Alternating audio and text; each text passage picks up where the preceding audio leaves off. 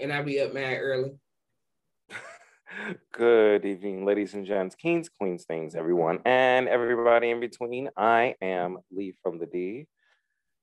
And I'm here. I'm Shay. I don't know. I don't know who I am. It's late and I've been thinking about a lot of numbers all day. What I'm doing. This is Reality Rewind, the show where we talk about TV. Yeah. And this week, Siobhan actually picked a very interesting. All right. I have to explain why I picked this, okay? So this is a twofold explanation. One, you know I love a crossover, right? But even bigger than that. So I discovered this story doing research for Crime and Wine, right? And we talked about this story, I think on the last episode of Crime and Wine, if not the last one, the one before. One of the more recent episodes, they kind of are running together. I think it might have been 2 weeks ago we talked about this story. So if you want to hear a quick overview, go listen to Crime and Wine. But as I'm talking, and I'm like, this story is so intricate and so in-depth and detail, like this platform doesn't afford me the time to go into as much detail about this as I would want to, right? So I was trying to find a way to kind of spend a little bit more time with this story. And then I discovered this docuseries. And I said, this is my way to spend a little more time to really give this story its like due, you know what I'm saying? Because it's very complicated. It was a lot of people involved. It was a lot of people that were severely affected. Yeah. And I didn't want it to be like a flippant quick overview because this is just there's too much here to leave it at that. Mm-hmm. So that's why I picked this one. It's Dr. Death. It's the Undoctored series. The Undoctored, yeah, it's like the Undoctored docu-series or something like that. Yeah, it's a documentary. It's a docu-series. It's on Peacock. There's also a movie that is starring Joshua Jackson. I have not watched it. Oh, you're talking about the limited series. Is it a series or okay, whatever it was. It's like a couple of episodes. Yeah, but it's starring Joshua Jackson. I haven't watched it yet. I said I was going to, I just hadn't watched it yet. I wanted to do more of the serious part of it before I watched the dramatization of the situation. I don't think he'll be able to do this guy any justice because he's a sensible man. That's what I'm saying. Like, he's not a psychopath, so I don't know at all. And I mean, somebody dig up Heath Ledger because he's the only one who could do it. Maybe Pacey's a great actor. Maybe Pacey's a better actor than we give him credit for. Because I don't know. I don't know anybody outside of a Heath Ledger or like a maybe young Jack Nicholson that could play him. And you don't know a young Jake Gyllenhaal. He don't bathe, so I try not to. Wait. Oh, that did come out recently. This nigga definitely said I brushed my teeth and hit the hot spot, so I said, fuck it. I'm like, why do y'all keep telling us y'all don't bathe? Stop telling us. We don't need to know anything. We don't need to know. We already know Ashton Kutcher said if his kids ain't got stink lines like Pigpen, he's not putting them in the tub. Stop telling us this. We don't need to know. And that's kind of funny because that's what men would do anyway, just in general. They're like, you ain't sticky, you fine. We don't need to know about your bathing habits or lack thereof. Also, I don't know who. Maybe I just have low expectations of certain types of people, but I don't know who looked at Jake Gyllenhaal and thought that he didn't smell. Because I've always thought that he always looked like he smelled to me. That's like if Robert Pattinson said he didn't bathe, I'd be like, that tracks. See, Jake Gyllenhaal gave me sandalwood and patchouli, which still is I didn't bathe. Right. But I at least covered it up with some scented oils. always gave me I don't bathe and I don't wash my hair. At least I don't wash my hair. Yeah, I don't wash my hair. Yeah. Like my hair's so greasy. I need some powder. That shit. What is it? That shampoo powder. I need to wash my hair and they're breaking out fucking baking soda. It's like, get out of here with this dry shampoo. Why is this here? No. When Taylor Swift said, I wash my hair and then the soap just run down, I said, oh no. Oh no. No. This is not how we. So y'all ain't never ever felt y'all life slipping away because you had to wash your feet and you started slipping? No. Oh yeah. Yeah, I broke the towel rack because I almost died. Because you thought she was gonna die. You said, oh. I was so mad. I was so bad. I just got out the shower, soap on and all. I was like, I'm done. I didn't even rinse off. I was just like, I'm done. Skin was itchy for the rest of the day. Like, I deserve this. This is punishment. Or when you go on vacation and the shower is a little unfamiliar. Because every shower don't run the same, right? Some of them. Yeah, you burn your ass. So you not that you think you think you getting higher than you actually are, and you get out and you got soap on your shoulders. Like it's like, bitch. Yeah, I always end up setting myself on fire, and it's like, oh no, wrong. See, I was in the freezing myself because I think that in my head, every hot and cold is on the same side. I be forgetting that niggas be switching this shit. I turn it all the way to the one side thinking it's gonna be hot because I was like, I'll get it super hot and then like temper it from there. I always end up freezing myself. Well, speaking of things that are hot, the block is hot. And it's looking for a young man by the name of Christopher Dunch. The block and the scalpel is hot because everything. So as Siobhan was explaining, we are doing Dr. Death, the undoctored documentary series available on Peacock, which you can watch for free. Yes. We'll have more commercials. And it's about Christopher Dunch, a young man who decides to go on a spree of, I don't even know what to call this. It's not even a murder spree. He was a young neurosurgeon. And young because he was like 40 and a neurosurgeon, which is very young for neurosurgeons. Just right. It takes so long to get the degrees you need to get to that point that 40 is young for a neurosurgeon. So he was a young neurosurgeon who never learned to operate properly or seemingly basic anatomy. So he went on. I don't understand how he passed anything. We'll get into it. We'll get there because I have a lot to say. As we get through these cases, I have a lot to say. A lot that I couldn't even say on the other podcast, which is why I need to do it on this podcast. I have a lot of shit to say. But it's like, so he kind of ended up just maiming and killing everybody. Like, yeah, it was 33 out of 38 total surgeries that he did in his 2 were killed in his 18 months in Dallas. Over the course of his 18 months practicing in Dallas, there were 38 total surgeries. 31 of these people were maimed in some way, to some degree. Some more severe than others, and 2 of them died. Yeah, including his best friend, who he made a quadriplegic.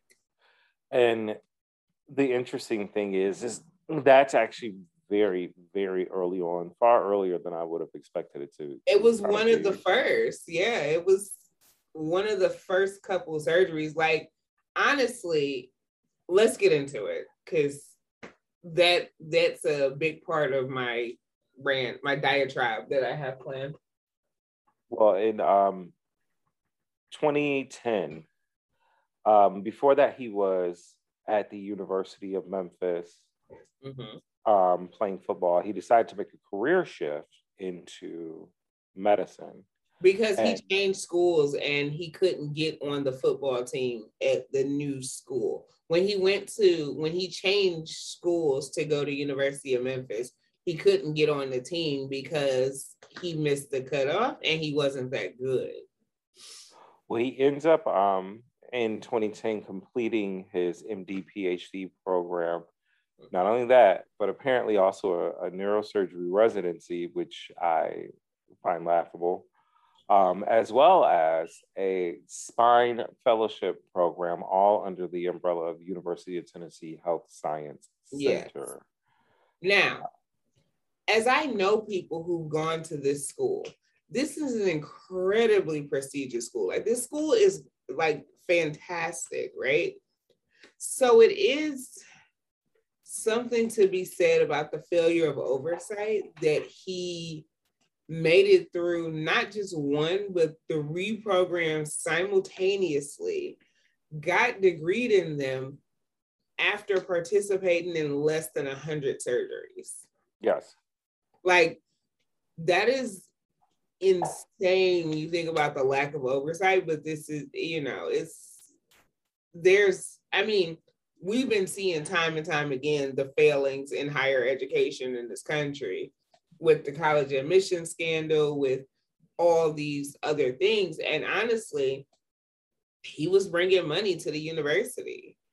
So of course they turn the other cheek, because at the end of the day, it's still a business. Yeah, and that's what gets echoed throughout all of. Yeah, that's a running theme. All of these cases. It's very much a running theme throughout. You definitely see the business aspect of it. Yeah. He was also provided essentially from at least from medical training, the consistent failing of upwards. Yeah. He filled up a lot. Yeah. Big time. Well, after he finished about half of his PhD program, he decided he was going to begin investing in biotech startups. Mm-hmm. However, as many biotech startups come and go, his also went as well. He ended up in $500,000 of debt. Because biotech companies don't make no money. No. They almost never make money until they stumble on something. Mm-hmm. Because think about, you also have to have the right connections to be. Yeah, but if you think about a company like Moderna, right? Moderna didn't make any money until this COVID vaccine. Which is funny because Pfizer was definitely the leader in. I want to say it was Pfizer and Johnson and Johnson. It's Pfizer didn't make any money until the insulin. Yeah, it was insulin. They developed the first at-home insulin shots. That's when they also are the leader in AIDS and HIV medication. Yeah, it was insulin and PrEP. That's when they started making money, but that's just been in the last 10 years. Or 20, maybe 20. I don't exactly know, but it's these companies were in business for so long before they make money, because biotech companies do not make money. Not really, because they spend so much time researching stuff. It just doesn't. They were the leader in the mRNA vaccinations. She's been working on this since the 80s. Come on, Kiki? No, not Kiki. Oh, no, Kiki. I'm sorry. I'm stoned. Kiki is the vaccine. Yeah, but the lady who was really the developer, the forerunner, the godmother of mRNA vaccines, has been working on this since the 80s. She got fired from 3 different jobs because they was bitch, you're not bringing in no grants, you're not getting no money, you're nothing. So she spent 40 years not making a dime and just now started making money with this COVID vaccine. Jesus. Yeah. That sounds, honestly, that sounds about right. It does. Well, since he had accrued about $500,000 in debt, he decided to make another pivot in his life and to go into neurosurgery. mainly because it was extremely lucrative. Yeah. He applied for work. He seemed extremely qualified on paper. There were no hits against his record when they tried to pull him up in it's National Physicians and Doctors databases. It's NPDB. You can look it up, y'all. So he ends up getting a job at Baylor Plano. Also, something important too. The same time that he was in debt, he had met a young lady by the name of Wendy at a local bar. They had sex one night and she got pregnant. Yep. So not only was he $500 in debt, but he also, as well, has a baby on the way with a woman he barely knows. Yes. That he doesn't know. Like, yeah, that's not even barely. That's like he doesn't know at all. He doesn't know her. He doesn't know her. He said sorry to this woman. I ain't never met this woman. I've never met this lady before in my life. Like, sorry to this lady. So he's looking for jobs and begins to submit applications. He comes up with the idea of possibly moving to Dallas. And Wendy was like, yeah, let's do it. I'm actually from Dallas. So they decide to pack up and go. They also bring his best friend, Jerry Summers, along with him. Yeah. Jerry's like, yeah, I'm down, nigga. Let's go. Let's ride out. So he ends up getting a job at Baylor Plano. And this is where the beginning. Anybody who doesn't know anything about Texas and the Dallas area and their medical, Baylor Plano is like the girl. Like, that's the hospital they all want to get to. Like, that is the girl. Well, she tried. That's like getting into one of the like university hospitals in any other city. Like, Baylor Plano is the girl. So for him to finesse his way in there just tells you, one, that he's tall, white, and got a lot of hair, because that equals charisma. But also how like accomplished he appeared on paper. That was the thing too, is he, from face value, he appeared to be A1. And that was the only thing that I didn't fault Baylor Plano for. Not at all. That was the only thing. The thing is, when you're hiring somebody, you only got their resume to go by. Right. If you can't find nothing negative, nothing to counteract this resume, that's all you got to go by. And he didn't lie on his resume. He did all that shit. He just didn't tell y'all he didn't do the shit well. Or at all. It was assumed that he did it. Look, he got the certifications that said he did it. That's what I'm saying. People started failing long before he got in the hospital. Yeah. Because there's no way he should have even got out of a residency program. He shouldn't have gotten into surgery. Med school. He shouldn't have gotten into med school. I mean, getting into med school is just a matter of having the grades to get in, right? Yeah. But also having the work ethic to keep up. He shouldn't have gotten out of med school, because fuck the exams. What are your clinic hours looking like? What are your surgery based on what they say? Like, I can't believe that he took any of these exams. I believe he did. And the reason why I believe he did is because it's like he knew the information in theory, right? He just didn't know how to do it. Like, because we all know shit in theory. Like, in theory, I can sit and talk you through how to change brakes on a car. I can talk you through it because theoretically, I know how to do it because I've read the manuals. You know what I'm saying? Like, I can see it. Now, physically, can I do it? Probably not. I've never tried, but I also don't know that I can do it in practice, because a lot of us know things in theory and like theoretically we know how to do it, but when it comes to actually physically doing it, we can't do that. And I think that's what this was. I think he I do believe he took those exams. I do believe he earned those grades because I believe that he was smart enough to memorize the information in front of him. Therefore, theoretically, he had the knowledge. He just never did the hours of practice that it takes to turn that knowledge from theoretical to actual physical knowledge. You know what I'm saying? Yeah, no, I can get that. I just think this nigga, I think the basics are just missing.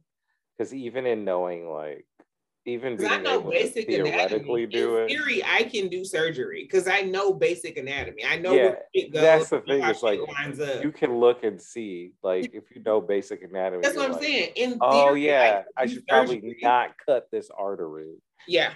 We are by the neck. I know there's one there. I know there's stuff. Let me be careful. You know what I mean? That's just it. Like he didn't even do that. But that's what I just listening to him talk, even when they like play the police interviews and stuff, it's clear that he has the theoretical knowledge. He knows where shit is. He just don't know what shit looks like. Yeah. Which is why in practice he can't do it, because knowing where it is and knowing what you're looking for are two totally different things. See, I related more to like he overheard a conversation about people who were in medical school at a pizza place.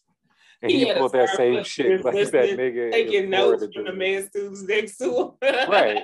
You remember that 18-year-old black boy in I think it was Florida? Yes. Yeah, he pulled some shit like that. But he another one in theory, but no, because he was better because he was actually down there doing surgery on people's booty holes. He was actually doing the shit. Yes. I didn't think he got as far as surgery. He was actually down there doing surgery on people's booty holes. He was doing it. Okay, you niggas have got to stop using Yelp and Google review to find your surgeon. Like, come on now. Okay. I mean, he was doing it, but again, that's another one. Because in theory, I can tell you what's wrong with you. Can I fix it? Nah. Am I qualified? But can we fix it? No, we can't. Be like, look, bitch, your L4 and L5, they out of alignment, ho. Y'all gotta go get the shit. Go get the. Can I fix it? No. I can tell you got pressure on your disc though, because I know I know the symptoms. And I know basic anatomy, so I can feel where some shit is off because I know what it's supposed to feel like. But I can't fix it for you, and I'm not going to try. And that's where he should have stopped. He should have stopped when it came to actually trying to fix it. He should have just stopped, period. So we now get to his very first victim, Kenneth Fennell. He ended up leaving after the first surgery with chronic pain after Christopher Dunst operated on the wrong part of his back. Yes. Due to the pain. Like not even in the ballpark. Not even. Just to where he needed to be. Due to the pain, he ends up going back for a second operation for Christopher Dunst to help relieve it. And he ends up paralyzed from the legs down. And on an extreme amount of medication, and he already that is also a running thing. Opiate addiction, so he had to take even more because he was already overcoming an addiction to opiates. Yeah, he overprescribes in the most egregious way, and it was in a way that I don't understand how this wasn't flagged from the very beginning. Like he had them in there popping pills like Dr. House. Just like it's like, you mean to tell me there's no like medical oversight in these hospitals on the way that medication is dispensed? Like I know there is, because affects the way that it affects that shit when it comes down to finances. But it didn't affect this in the way of, or in the context of like oversubscribing medication. This is the first place where I say that this is why I don't think hospitals should be privately owned. No. Because when you threaten a hospital with any type of legal action, especially when you're known to be litigious like Christopher Duntsch was, if it's something that could potentially cost them more than whatever their insurance cap is, which Baylor Plano was $250,000, because that's the legal minimum in Texas, is $250,000 for malpractice coverage. Yeah, that's the cap. Yeah, that's the payout cap. When it's something that is going to take you over your cap for your coverage, they tend to turn the other way, or they tend to back off. And that happened a lot in his cases, where it was like they had reasonable ground to stand on. And more than fight for fear of being sued. They made an economical decision. They did. They made an economical decision about healthcare. Well, and as opposed to an ethical decision. Exactly. Now, granted, I know some of y'all gonna say this, and ethics is a gray area, right? Because ethics and morality are 100% shaped by your particular perspective, your experiences, all of those things. And I get that. But there is a universal standard of care. Yeah, but even attached to that, like there is a universal standard of care. That's what I mean by ethical. I mean like medical ethics, like the code that they actually are supposed to be right. Like there's still some level of controls when you're talking about medical care and surgery, because you're putting your life in these people's hands. Mm-hmm. There's an expectation that they don't make you worse than when you came in the room. And it's just a basic violation of every Hippocratic oath, every belief and every trust that we've placed in a medical and in the medical system. Yeah. Well, Kenneth is actually left paralyzed.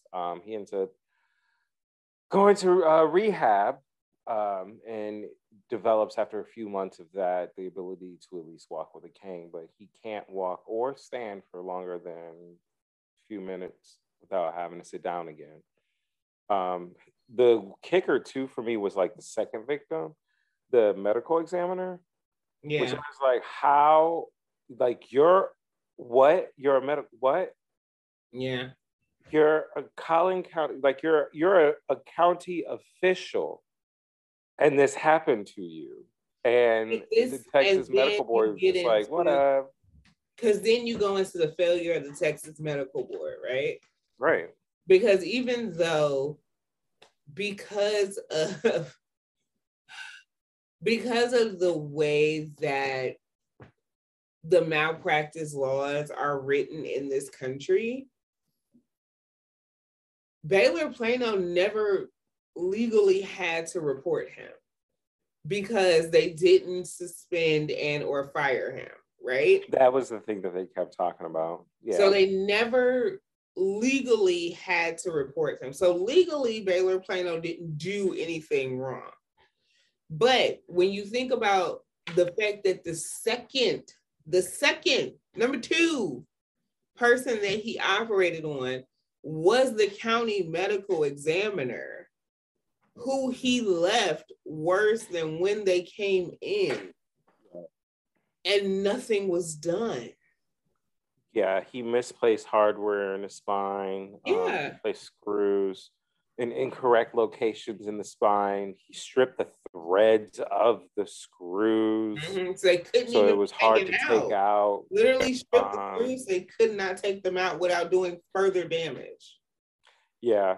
He put them in a position in the back where if they were, even since the screws were already, like the thread was already bare, if they were trying to take them out, which would require more force, that Lee Passmore would end up bleeding the fuck out and dying. Yeah. Like this nigga is like trash. But that also, and then it's like, when you think about the value placed on patient complaints and discomfort, because we've all had experiences in the medical industry where it's like, you're not listening to what I'm saying to you. Right. You're not taking care of me in the way that you should be. We've all had those experiences, because when you think about like you can't really report your doctor to the medical board because they're not gonna pay no attention to it. If it don't come from a hospital administrator, they don't really pay attention to it. Even other doctors reporting doctors to the medical board aren't necessarily taken seriously.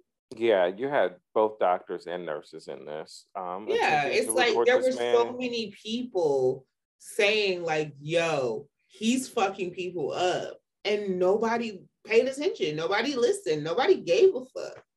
Yeah. The vascular surgeon, Mark Hoyle, who assisted in this specific operation with him, he was talking about how like, hey, like you're like he's bleeding out, like what the fuck? And Christopher Dunst willingly ignored it. I almost called him Dutch. Christopher Dunst just willingly ignored it. And also, they got into it to the point where they like other doctors in his surgeries. No, which is wild because most neurosurgeons, when they have to do anything that's not on the head, because you know neurosurgeons do like brain and spine, right? Mm-hmm. But most neurosurgeons spend most of their training doing surgeries on the head and on the upper part of the spine, like in the neck and the, you know.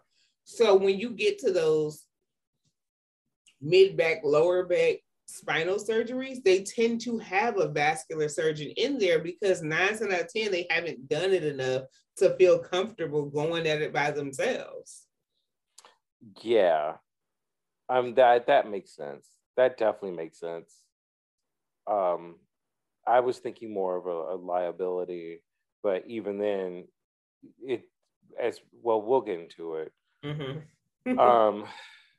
Yeah, but him and this vascular surgeon gets like a screaming match because he doesn't want to listen to the fact that they're like, yo, you're fucking up. Well, he actually ends up like kind of holding them down and tells him to his face like, yo, you're fucking dangerous. Yeah. And he tells the other surgeons like, yo, don't scrub in with this dude. Like, yeah, like he tells them like, no, he tells other surgeons and nurses, don't do it. Stay away from this nigga. Don't do it. Well, now we finally reach the third victim, who is actually the first victim that we actually truly see and get to hear tell his own story. Barry Morgoloff. Yes. Barry Morgoloff. Yes. He ended up with bone fragments left in the spinal canal after Christopher Dunst tried to pull a damaged disc from his back. Yes. With a grabbing tool. Tried to pull the disc out of his back. He essentially used forceps to try to yank this disc out. That is insane. Like, but now, Mortal Kombat this is victim number 3, and we're only less than a month in. Yeah, we're not even a full month in at this point. Not even a full month in. You know what? We might be like week 3. This might be the beginning of week 4. I was about to say, I think it's like the 3rd week. Yeah. Because he ends up being there for a total of, I think, 3 months at Baylor Plano. Yeah. 3 months at Baylor Plano. And 1 month a week on suspension at the next hospital, and then I think a week at the spinal center after that. Seeing this man, and especially when he talks about already having issues with already having substance abuse issues, and his wife recanting Christopher Dunst coming to her and saying, yeah, you know, I understand your husband's in pain right now, but, you know, he's over dramatizing it because, you know, that's just how addicts are. Yep. He used this man's substance abuse to justify his malpractice. Yes. And this man ends up losing most of the function of his left side. And for a while, in the midst of all this, Christopher Dunst starts sleeping with his nurse. Yeah. And the nurse, who's also, I know people try to paint her like a victim. She's not a victim to me. I feel like she's just as guilty because Christopher Dunst also had a drug and alcohol problem. This nurse found a handle of vodka under his desk and got rid of it without reporting it. She found coke in his desk and got rid of it without reporting it. She found coke in a patient bathroom that he had been using and got rid of it without reporting it. So she's just as culpable as everyone else here. I feel like she was culpable long before finding any of the drugs. When you seeing his like erratic behavior, and you don't report it because you're sleeping with him, and not just that, but seeing like his techniques and how in which he operates in that space, you know something's not right. And you're sleeping with him in his office, in the clinic, and calling it dates. Like, this is wild. Well,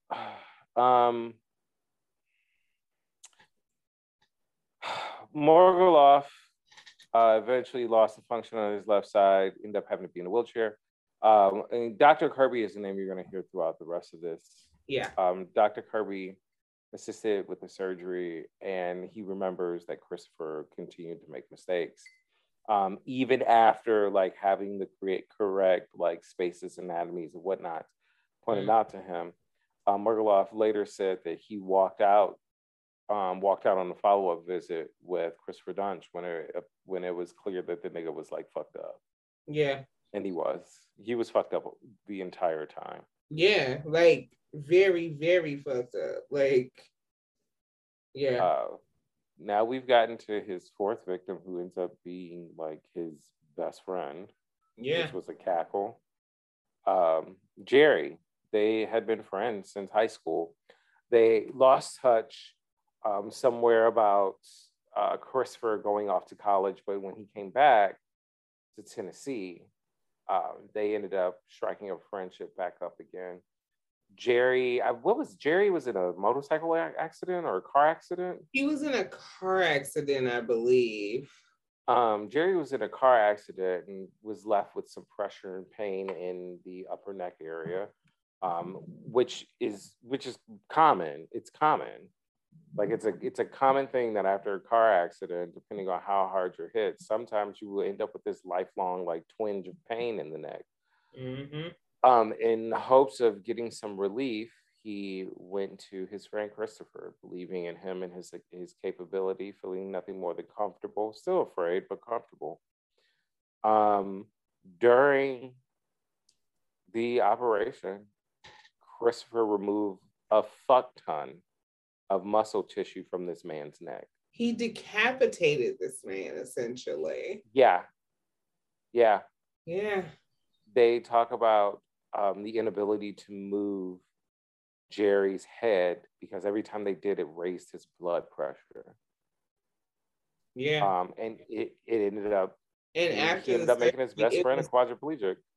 Yeah, after surgery, his neck was literally so unstable. He could not stand up. They couldn't sit him up.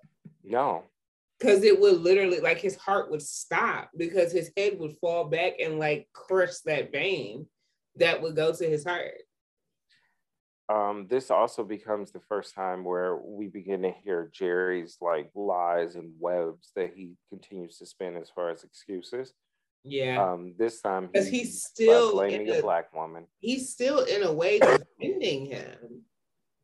Like he's still trying to, still to this day, in this wheelchair that is specially made to like hold his head in a certain way so that his heart still beats. Mm-hmm. It's like he's still defending him. He didn't really defend him in this. So not in this. So okay, I'm coming because I've been very, very deep into this case. So in this, he didn't, right? Yeah. But there is another podcast that talked about this called Dr. Death that I have been listening to. And when it was very clear that podcast was done before this docuseries, because it's all done by Wonderly. Or Wonderwee. Yeah. But which is the network that I'm trying to get on. So if anybody listening, hey y'all. But in that podcast, he was still defending him. I know. When I watched this docuseries, this is the first time where you saw any type of vitriol towards Chris from Jerry. I mean, and everybody's process is different, and I get that and I respect that. And it's like because people want people to be the person that they know, right? Yeah. You want to believe the version of the person that you know is who they are. And it's like Jerry has gone through a very strange process after what Chris did to him, because he spent years not putting any fault on Chris at all. And then he went through this stage where he was so angry, but because he never put any of the fault or blame at Chris's feet, that he would take it out on everybody else around him. He had a girlfriend who was a mutual friend of his and Chris's, and like they had known for a long time. She was his girlfriend at the time of the surgery. And, Chris promised her everything would be cool, his routine, like he does everybody else. Comes out, he's paralyzed, all this. She tried to be there to take care of him. And he took all this anger that should have been directed at Chris for doing what he did and directed it at her. So he started to kind of use his wheelchair as like a battering ram, and he would purposely run into her at full speed, right? And legitimately hurting her. And it wasn't just her, it was other people too. But she was the main cause, and it got to the point where she I can't do this shit anymore. And she left. I mean, that's how oftentimes these kind of situations, that's how they end up being. Yeah, but it's this docuseries, and it was weird because I could not keep laughing at this. You can't. He's like, "Boo, bitch, get out the way." Essentially, that's literally what he was doing. But it's that. Listening to him talk was a little strange for me, because this is the first time where I heard him place the blame where it should be. And It was a little weird for me to reconcile, because all these other times I had heard levels of excusing what he did. And even so, he still was a little bit of the apologist, because he told everybody oh no, we was doing coke off strippers' titties the night before, and then he's just playing, y'all, we wasn't doing that, but y'all probably really was, because Jerry was a drug dealer and Chris was a coke addict. Y'all probably really was doing that. So after in the midst of the surgery, he ends up losing what is tantamount to about 1/5 of blood volume. And to put that into perspective, in this type of surgery, you should lose at max 50 milliliters. This was 1,300 milliliters. Yeah, it was 1,200 milliliters of blood. Yeah. He ends up paralyzed because he has no neck. Because he has no neck, yeah. Everyone that took part in the surgery expected to go back in for revisions. Christopher refused. And that's when Jerry Summers begins talking about, well, he needs to bring his ass down here because we was doing blow and shit last night. He does end up saying that, no, that wasn't true. And Christopher Dunn ends up taking a drug test and passing it. And was cleared to 4 days later, and coke gets out your system in 3 days. Yeah, I believe it's depending upon the fat content of the body. The fat content and how much you do. But 3 to 5 days, the coke is out your system. So if he takes the drug test 4 days later, you're probably not going to find any coke in his system. That's just... Well, he ends up passing the drug test, but the same officials ask him to limit himself to minor surgeries, which was bullshit. It's stupid. Because it should have been no surgery whatsoever pending the investigation, a full investigation, not just a 4-day-old drug test. Well, because it should have been multiple drug tests, not just one, and there should have been an actual full investigation. Yeah, no, it should have been a hair test. It shouldn't have been a piss test. Yes. But during his neck surgery, which actually is a minor surgery, he ends up killing a woman. No one cares. Nobody cares. Like nobody. The medical industry in this country is fucked. Like it's so fucked. Yeah, he was doing he ended up nicking this woman's spine during a minor back operation. The woman's name was Kelly Martin. I think nicking is an understatement. He severed it. He didn't nick shit. He severed that bitch. He severed like a major artery. This thing is insane. Christopher Duntsch continued the operation despite the clear and he's very much like, just get more sponges. He was losing amounts of blood. Like, it's like, what the fuck is happening right now? Like, are you fucking serious?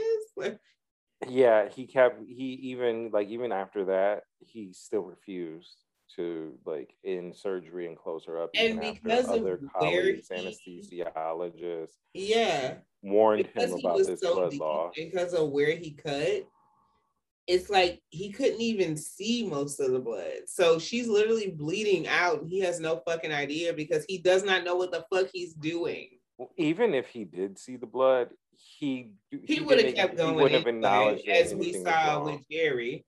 Yeah, but he would have been like, "Oh, can't feel it."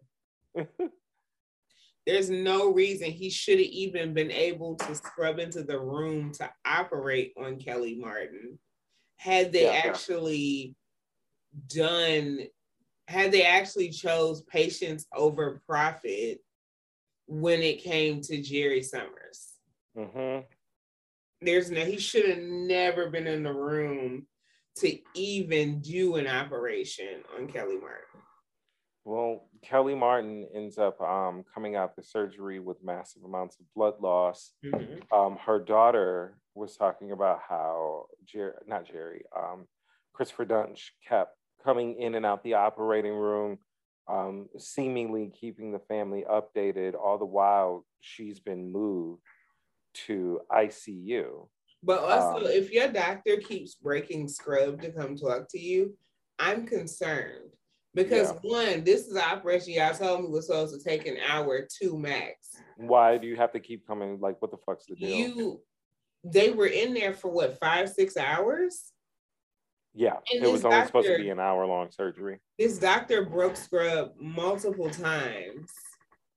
Broke scrub meaning like left the sanitary conditions of the operation room, took off his garments, had to go back in, had to clean himself,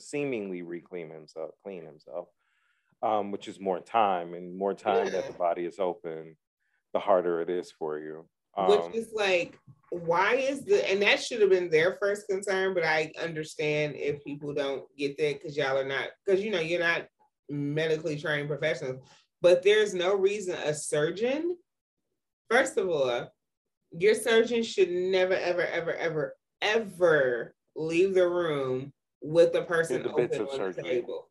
No.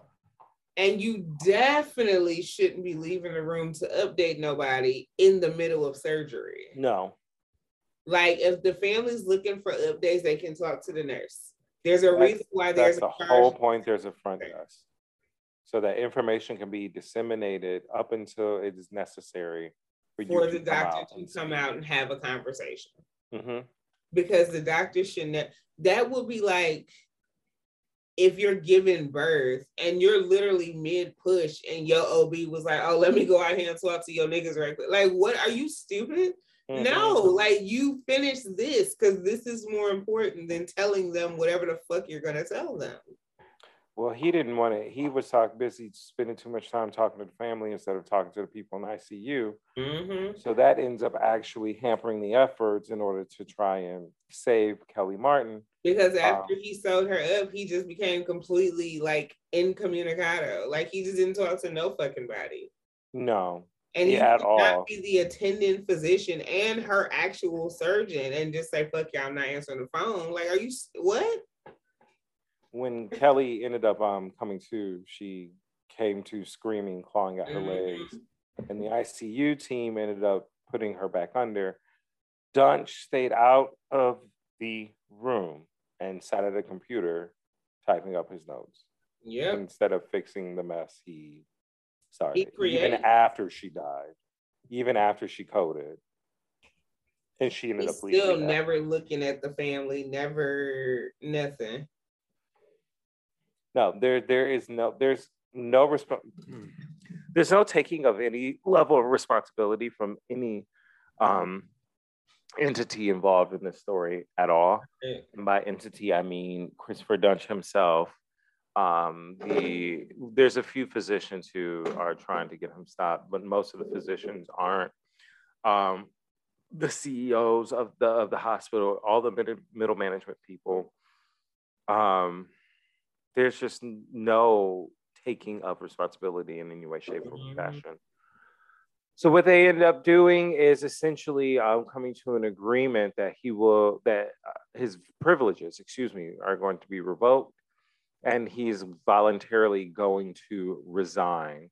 And that way, Baylor will not report him to the NPDB. So he won't have that hit on his record. He'll still be able to practice. And they did this instead of, like we were talking about earlier, the prospect of like paying Christopher Duntsch out in millions because of a suit where, young, aspiring, intelligent neurosurgeon gets booted for no real reason. Bullshit. Wrongful termination, essentially. So the math that they did, and this was like, this kind of blew my mind because one, I knew neurosurgery is lucrative. I did not know it was this lucrative, but it's also like, so they were saying if Baylor Plano was to fire him and the mark went onto his record, which essentially could make him totally unhireable anywhere else, right? And he decided to file a wrongful termination suit because most courts tend to side with doctors because when you're in an operating room, it's hard for the average person to distinguish what's criminal and what's malpractice and what's just standard procedure in the like what's just the risk in the operating room, right? Right. Because there is a risk associated with having surgery. So it's hard for the lay person to distinguish malpractice and calculated risk. So more often than not, these suits tend to go in favor of the doctor, right? So if they were to fire him and he decided to sue, because as a neurosurgeon at 40 years old, at the beginning of his career could last conservatively 20 to 25 more years, right? Because most people, you can be doing surgery well into your 60s if you still have all your faculties. So you take that and the fact that conservatively he's making $1 million a year. They could be coming out of $25-50 million. Mm-hmm. They're not going to take that kind of risk. So they don't report him. And they let him resign with no marks and and he's free to go to the next hospital and fuck the next group of people up if he wants to. Like, this is just because, again, profits are put over patients yet again. And keep in mind, too, that all of this is occurring between July of 2011 and the fall of 2011. Yeah. So 6 different people have been essentially butchered on. Yes, literally. This table. They've been butchered on this table. Mm-hmm. At the hands of this man in the same facility. And I know at the beginning we said 18 months practicing in the Dallas area. That doesn't mean 18 months of actively working. that means 18 months that he was licensed to practice medicine in the Dallas area, because he wasn't actively working those entire 18 months. These 33 people that he killed and or maimed did not happen over 18 months. This happened over a course of about 6 months. It was over a course of about 6 months, and it took roughly about 2.5 years for his medical license to effectively to finally be suspended, to be completely and totally where he can't get privileges any fucking where. Yeah. Well, he ends up leaving the Baylor facility willingly and finding a new home to wreak his havoc, and that was the Dallas Medical Center. Yes. That was roughly about a year after he had already started at Baylor and all of that shit. The gentleman was given three surgeries over the course of 3 days in an attempt to essentially prove his worth. So what it was Dallas Medical Center was a facility that was actually low on funds, and having someone. It was a low funded, because it was a mid-tier facility. Mm-hmm. So it was low. It was, yep. And having this decorated, quote unquote, y'all can't see, maybe if we use that clip, you'll see my air quotes. But this quote unquote decorated neurosurgeon, that was a huge get for them, right? They saw this is like a coup, you know, this is going to bring the coins. The girls are going to start to come here. I know at some point they became University Medical Center, even though they were not officially affiliated with the university. They did become University Medical Center at some point, but like this was because for a struggling, because they were the public health option, right? They're the University Medical Center was that Southampton? Was it Southampton that became University? I'm sorry. I think so. I'm confused. I've been reading a lot of shit about this case. Okay, so excuse me, Southampton. That's a later hospital that becomes University. But like Dallas Medical was like, that's the public health option, right? That's the one that all the girls with like Medicare and shit go to. That's not a private hospital. That's not the top tier girl. That's not the one with all the bells and whistles, right?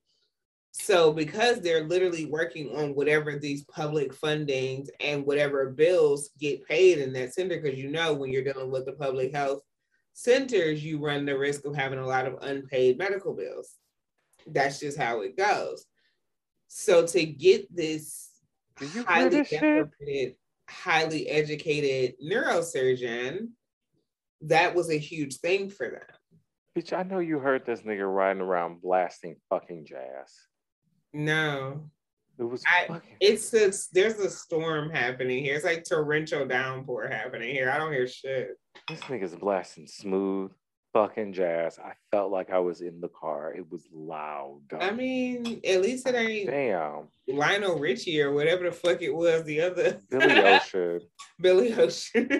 Out of my dreams and into my car. Maybe I feel like that's the same nigga though. Like essentially Lionel Richie and Billy Ocean are just like they're like.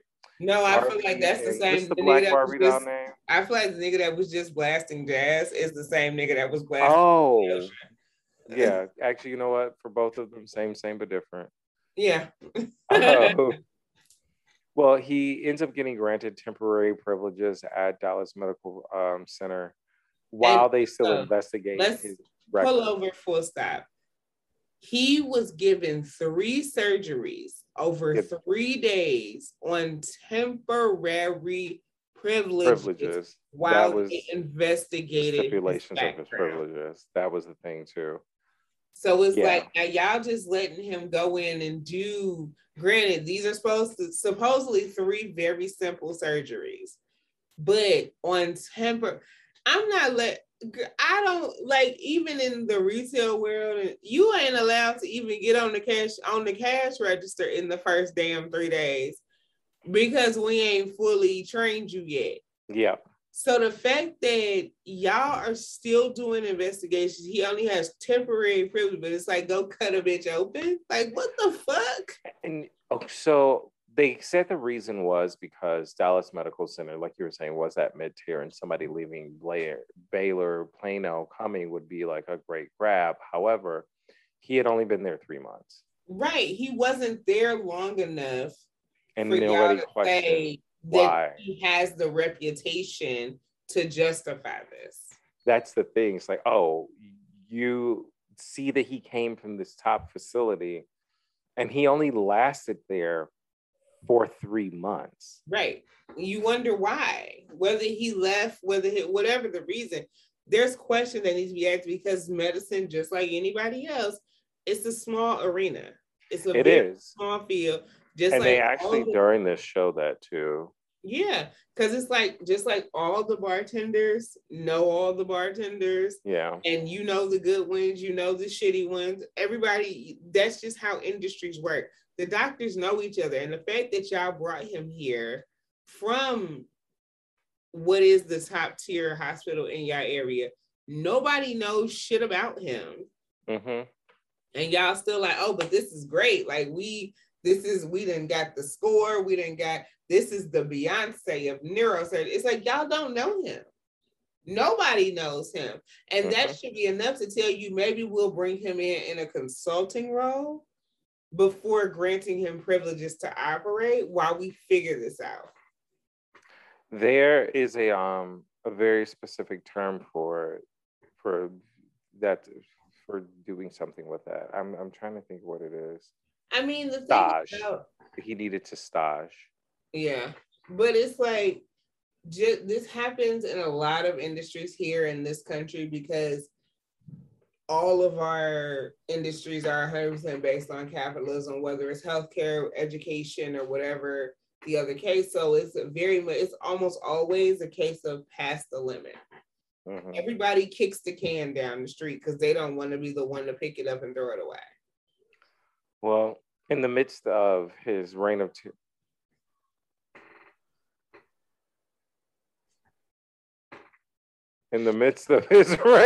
terror, oh my God, I hate niggas and I wish they'd go home. I'm about to say, you hearing loud ass music and I got like fruit flies because of the plants. Like, it's...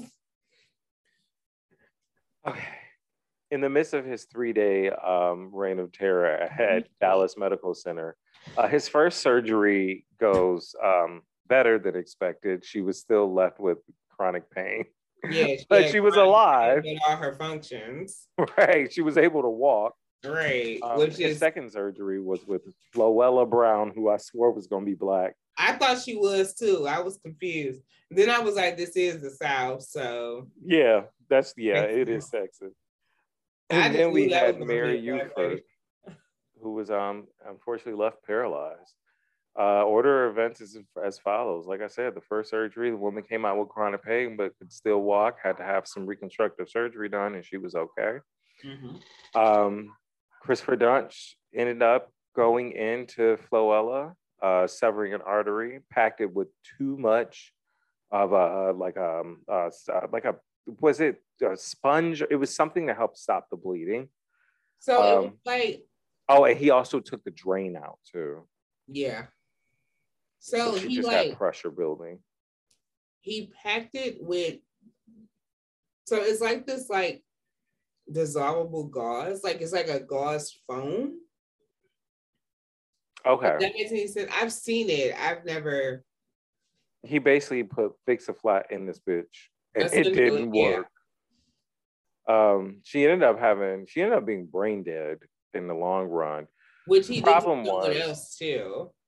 With Floella, he pulled her out. He sent her to the room. She was unresponsive when the husband came to visit, but the husband didn't think anything about it. Which I wouldn't have thought anything about it either. It's like, you just got out of surgery. Okay, I'll come back tomorrow and we'll come and check on you. Everything's good. Like, you just got surgery, shit is swollen and everything. It was surgery on your spine. It makes sense for you to be in pain and shit to be swollen, and maybe you don't necessarily wake up right away. Like, all that makes sense. Yeah. Well, what ended up happening was suffered a stroke. Yep. And he decided not to respond to the messages. The next day, and goes to another fucking surgery. The next day, he showed up late. Mm-hmm. Even in the same late scrubs as the day before. For the last 2 days. Yep. Because he had a hole on the ass of his. And he wasn't wearing underwear. And he wasn't wearing no drawers. So the nurse definitely noticed. And it was also very clear. And this is where I fought the hospital, because they said it was clear he was on something. Yeah. And the hospital was just like, eh. And it was brought to their attention. His attending nurse was like, oh, the fuck no, we not doing this. Right. And brought it to everybody's attention. He went and got the dean of medicine. Yes. And it's like, nobody tells him no. Like, that's the thing. Nobody told this nigga no at any point. Well, nobody did. Even when he decided that, hey, I'm done with Floella, I'm ready to go play in Mary now. Right. Like I don't nobody told him boring. No. I don't want to be over there anymore. And he ends up actually they're working on Floella. He ends up spazzing the fuck out. Because he's once again being told that everything he's done has been fucked up and this woman's probably gonna die. No, that's when they were working on Mary. He was working on Mary while they're telling him this. And he spazzed the fuck out and leaves Mary's back wide open. Oh, then it was the other way around, to go work on Floella. Yeah, to go work on Floella. And then he's like, oh, well, I want to do a craniotomy on Floella, which essentially, for anybody who doesn't know what that means, punches a hole in the skull. He wanted to drill a hole in her skull to relieve pressure. The pressure of blood. Which is fine, but the hospital's like, oh, we don't have the shit to do that. And yes, that's something that's done, and it's done a lot. Yeah, but that's done only out of necessity. To do that. This wasn't a situation from the get-go. This shouldn't have been the situation that required that. Had he done the spinal surgery the right way, he wouldn't even have to do that. But the fact that he was like, oh, it's fine, I'll use whatever the fuck y'all have. What? Yeah. No. Well, everybody swore up and down. Everybody said the fuck out that this man was high this day when he was decided to play Ring Around the Rosie with these two poor women. Floella ends up dead. Pocket full of posy, ashes. Shit. Floella ends up dead, and Mary Uford ends up paralyzed. Paralyzed? No. No, she does end up paralyzed. She ends up paralyzed. Yeah. Mary goes on a tantrum and lets everybody know. So the CEO of the hospital comes down and takes a look at Mary and sees that she has, apparently the CEO has some medical training and can tell off rip that something was wrong. Mm-hmm. So the CEO ended up contacting a very trusted friend to come in and help to try and salvage the surgery. Yeah. When he learned about Christopher's mistakes, he ended up bringing a fucking camera in and recording every last action of it. Very much every last bit. Y'all ain't never gonna believe this bullshit. Let me show you exactly what the fuck is going on. And honestly, with that level of damage, I would want to have that just as precaution for myself. Yes, because I very much would need to protect myself in this, because it's y'all not about to say I did any of this shit, because this shit is wild, and there's no way one person did all this damage. Mm-hmm. And he says that Christopher Dunch is an imposter, and he compares the opening Mary back up as to a box of Tinker Toys, which is really fucked up. She's just got bone shards and fragments all over the goddamn place. Mm-hmm. He said that he obviously had no basic knowledge of human anatomy. He sent Dunch's picture to UT, the University of Tennessee, to determine if he actually had that degree from that institution. And they said, nigga, yes, with a sad face. Mm-hmm. Not only did he have a medical degree, in fact, he had that medical degree. He called the fellowship advisor in Memphis, and they all said the exact same goddamn thing. they all said the exact same goddamn thing. However, he did learn that Christopher Dunch at one point was in the impaired physicians program, which is essentially rehab for physicians. And even despite these surgeries like going awry, hospital officials are still not required at this point to report to the National Practitioners Database at any time.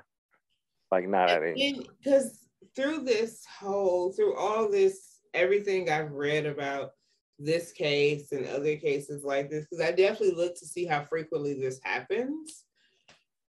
I found way more cases than I was comfortable with, but it's like, my thought the whole time was like, so at what point are y'all required to report?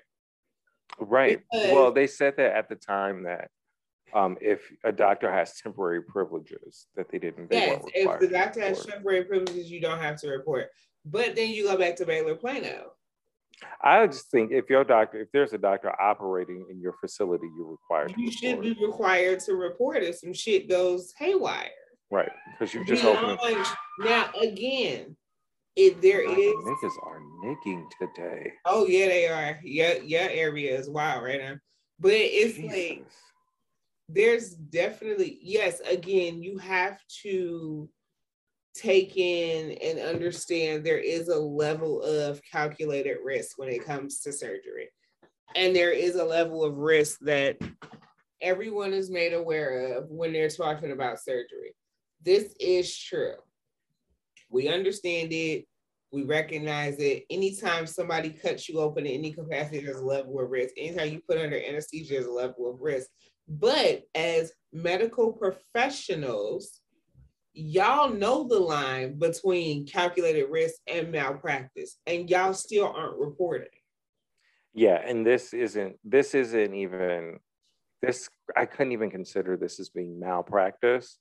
There's a certain unknowingness of it. Beyond that, this is intentional. This goes into like criminal charges. Like you're intentionally causing bodily harm and or death. Like malpractice is kind of like manslaughter in that way. You know what I mean? Malpractice is like shit got away from you. That's what I mean, yeah. You walked into the room knowing you didn't know what the fuck was going on, and you said, fuck it, I'm like playing this shit like some Tinker Toys. This is different. This nigga said, Etch-a-Sketch, bitch, where? Right. This motherfucker really walked in like your spine was Lincoln Logs, and he just gonna put some shit where the fuck he put it. Like, yeah. Well, after he ends up leaving the Dallas medical facility, he ends up getting privileges yet again at Southampton Community Hospital, also in Dallas. Now, he also took an outpatient clinic. Southampton Community Hospital is the like gunshot wound hospital. Like it's in the middle of the hood. It looks a mess. Like it probably should have been condemned a couple times over. Like this is the hospital where they take you when you got shot. This is the hospital that don't call the cops when niggas come in and stab. This is the hood hospital. At the same time, he's also doing outpatient clinic work at Legacy Surgery Center. Yeah. But those surgery centers have always freaked me out. It's like pain management clinics. They've always kind of freaked me out. I've always felt like shady shit happens at those places. Probably doesn't. But this is not helping the case. Those surgery centers are just supposed to be for like non-invasive. Yeah, like super outpatient. Like like max you're there is like a day. Now we meet Jeff Cheney, who, when Jeff Cheney was talking about his pain, and his wife was like, "Yeah, we couldn't handle his pain anymore," and he looked at her like, "Bitch, I died." Because he was being a crybaby, and he was being an asshole. She was like, "We." She said, "We couldn't handle his pain anymore." Bitch, I died laughing. She was very much like, "This crybaby ass nigga over here, I'm not doing it. Y'all gonna have to do something about it." Right. He ends up he ended up severing his spinal cord, as always, same MO. Jeff was left without the feeling on his right side. Not only that, but he also still has trouble walking. He talks about the inability to pick up his own grandchildren. He has 6, 3 daughters. He used to be a very active man. Now he is kind of essentially confined to his home. Jesus. Then it wasn't even just him, because at the same facility, we also by way of the documentary, get to meet Marshall Muse. Yes. Marshall was having issues with his back, and this is one of the many that he left surgical hardware in. Yes. And it was floating to a point where if you touched it, it moved in his body. Yes. He woke up in pain. Christopher Dunch convinced him that it was normal as always. And then he prescribed Percocet. Just so the listeners get a real view as to what was happening, he's leaving surgical hardware in like soft tissue. Yes. So it's essentially it's like literally floating in the body, stuck into your muscles, stuck into like your, like all that like random salt. It's not bone. So all that, the muscles, the ligaments, the tendons, all that shit around the bone, he's like leaving metal pieces and or bone fragments sticking into that. Yeah. It's just like literally walking around with like a knife sticking in your back. This man really like literally was a fucking butcher and was allowed to operate for, I think it actually works out totally to being a good solid 2.5 year period. Yeah, I mean, yeah, but most of this, it's like all told, he had privileges for about 1.5 years, maybe 2 years. But most of these, I think almost all of these occurrences happen in like a 6 to 8 month period. Yeah, there's a break. There's a break in because he like between them, all of them, and like the last guy. Yeah, because he's like not operating for a while he's seeking privileges. Like he can still get privileges places though, but he just isn't. Well, he ends up prescribing Tex is Marshall's nickname. He ends up prescribing him 2 Percocet every 2 hours. So this man was taking 24 Percocets. A wild amount of pain medicine. Like right, in his waking time. Which that wasn't a waking time. And I don't understand how he got that first prescription. Because he talks about the pharmacist trying to refill it that second time and being like, no. And the reason why I understand why he got the first prescription, because they usually do the first one in the hospital. But that should have been a flag. But right then and there. But because he has because there is oversight, there's supposed to be oversight over medication. Yes, there is, but he also has a history of berating nurses and pharmacy techs. And I'm not saying it's right, and I'm definitely saying that there's a lack of oversight and also a lack of enforcement when it comes to the rules, because it feels to me like this pharmacy tech was like, I don't get paid enough to deal with his shit. That should have been a immediate pass up the chain of command to the pharmacist. But clearly, see, the thing like, is, this is obviously too much. I'm passing this to my pharmacist. My manager. That is true. But you see this in every single industry where your supervisor is not going to support you in the way that they should. So you just don't even say anything. And you let the shit go. Now they nagging around me. Yeah, I can hear that. Yeah, it's in the building. I don't know if it's upstairs or downstairs, but it's mad loud. But it's like, I think it's downstairs. Either way, it is hella loud. But it's like, because it happened literally every industry. Like you're a bartender. Like when there's a patron who's clearly overserved and you're like, I'm not going to serve them anymore, and they cause a scene, if you know that your manager isn't going to support you in the way that they should, you may not serve them, but somebody else might. Yeah, I put that responsibility on management in that end. It's like, if this is somebody it very much still falls on the management, the hospital administration, all the governing bodies. It still does. It's not the fault of the pharmacy tech whatsoever. But this is where the lack of oversight, the lack of consequences come into play, because all he got to do is threaten to get his lawyers and everybody fucking folds. And that was something that they continued to talk about too, was like him and his, like, the threat of lawyers all the time, like all the goddamn time. So fucking ridiculous. So he ends up prescribing this medication to Marshall. Marshall ends up, of course, spiraling into opioid addiction because the man is in fucking pain. And being prescribed two fucking Percocet every 2 hours. 2 Percocets every 2 fucking hours is wild. That's it's ridiculous. Most average prescription is like 4 Percocets a day. And you're talking about 2 every 2 fucking hours? Like, the fuck is going on here? Yeah. Like, he's taking like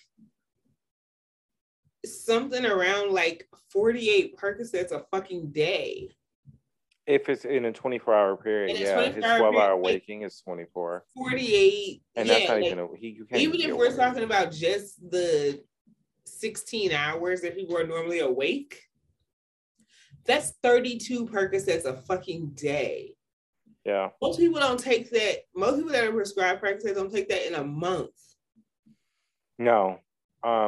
And I hate to say it, I don't want to say he made out lucky, but compared to like some of the other ones that happened, like after compared to like some of the other people.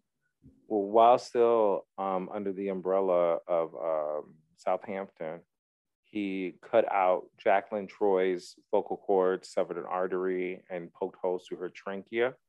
She can't speak. Vocal cords, thinking it was a tumor. That's a different person. Oh, sorry, that was a different guy. He's done so much. Like, that's a different, yeah. She ended up having to be fed through a feeding tube, and sometimes the food would end up getting in her lungs because of this shit. Christopher Duntsch still said he still retained his privileges at Southampton, and that's when the new owners came and named Southampton University. Yeah. When he then ended up applying for privileges at Methodist Hospital in Dallas, they ended up reporting his ass soon after because of Christopher Duntsch's final victim, thank God, Jeff Gidwell. Jeff was going in having just a basic routine surgery because he was in a motorcycle accident and had issues with his neck. Christopher Duntsch ended up mistaking neck muscle for a tumor.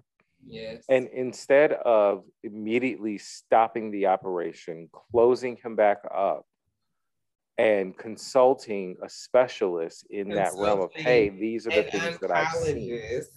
He decided to try to cut it out and cut out a piece of his motherfucking esophagus and slicing an artery. So the man was bleeding out, and this nigga pretty much just stuck a maxi pad in this nigga's throat, zipped him up and sit him on his fucking way. Stuck a bunch of sponges in there and said, "Oh, you good?" But it's like, first of all, you can't leave surgical sponges because septic shock becomes a breeding ground for fucking bacteria. Yeah, they tell you that on the box. On the tampons box. Like, they tell you that on the box of tampons. Between toxic shock and anything fucking else, this motherfucker could have ended up with literally anything in his fucking neck. Yeah. And he did this. The blood can't go anywhere. No, it doesn't have a place to. And he did this with the nurses, and like everyone in the operating room was like, "Hey, it's like, hey, the sponge." This He's like, "It's all right, right sell there. It." Can't leave that there. You can't leave that there. He's like, "Nah, we good. We good." Now, mind you, another reason why I was so invested in this is because I have had my own botched medical situation, right? So mine was definitely way more minor than this. Because I am prone to getting abscess, especially under my arms and things, whatever, go with me. It might be a little bit of TMI, but just follow me. So I'm prone to getting them. Like, it's very common. I always have, and a lot of people in my family do, right? So I had a really large one under my arm, and I had to go to the hospital to get it lanced. The petty part of me wants to say what hospital this happened at, but I'm not going to. So I go, they cut it, they drink. First of all, when they cut it, they cut 1.5 inches above and 1.5 inches below. Now, mind you, there's a ton of major nerves in your armpit, which is why a lot of people like to stay away from that area, because it's like a nerve center, right? Mm-hmm. So I'm in excruciating pain because there's no numbing, nothing, no nothing. They just slice. And it's 1.5 inches above and below. And then they squeeze it and then pack it with gauze, right? Oh, yeah. They never take the gauze out. Oh. I ended up going to... They didn't give you gauze for you to swap it out yourself? No, nothing. I ended up going, because I didn't even know the gauze was still in there, because I actually passed out because I went into shock from the pain. So I didn't even realize the gauze was still in there. They didn't give me anything, literally nothing. I ended up buying, like little stuff to like take care of it, because I know how to treat a wound. Now, mind you, I don't know this gauze is in here. So about 3 weeks later, it's still hurting. So I go to my doctor, and my doctor is like, "Oh no, like there's 3-week-old gauze in here." Ew. Right. So now my doctor is trying to get as much out as he can without having to cut it again. Because of that, it's already started to never closed. I still to this day have a hole under my arm. This happened when I was 19. Ew. So granted, on a much, much, much, much more minor scale than anything that happened to these people, but this is because of what's happened to me through the medical industry and everything like that. That's why I got so invested in this case, because there's no way that doctors should have not known that you cannot leave gauze in someone for 3 fucking weeks. Yeah. And in the case of this man, it was literally only a few days, maybe 3 days. Right. And by that time, 3 days in, he went septic. Mm-hmm. Other doctors had discovered the sponge. Christopher Duntsch refused to return to help. And after a couple of days, Dr. Kirby, the one we were talking about earlier, who becomes more prominent in the second half of this, I was rushing in to repair the damage, and he flat out was like, "This nigga tried to kill you." Yeah. He's like, he tried to decapitate you. He tried to cut your head off.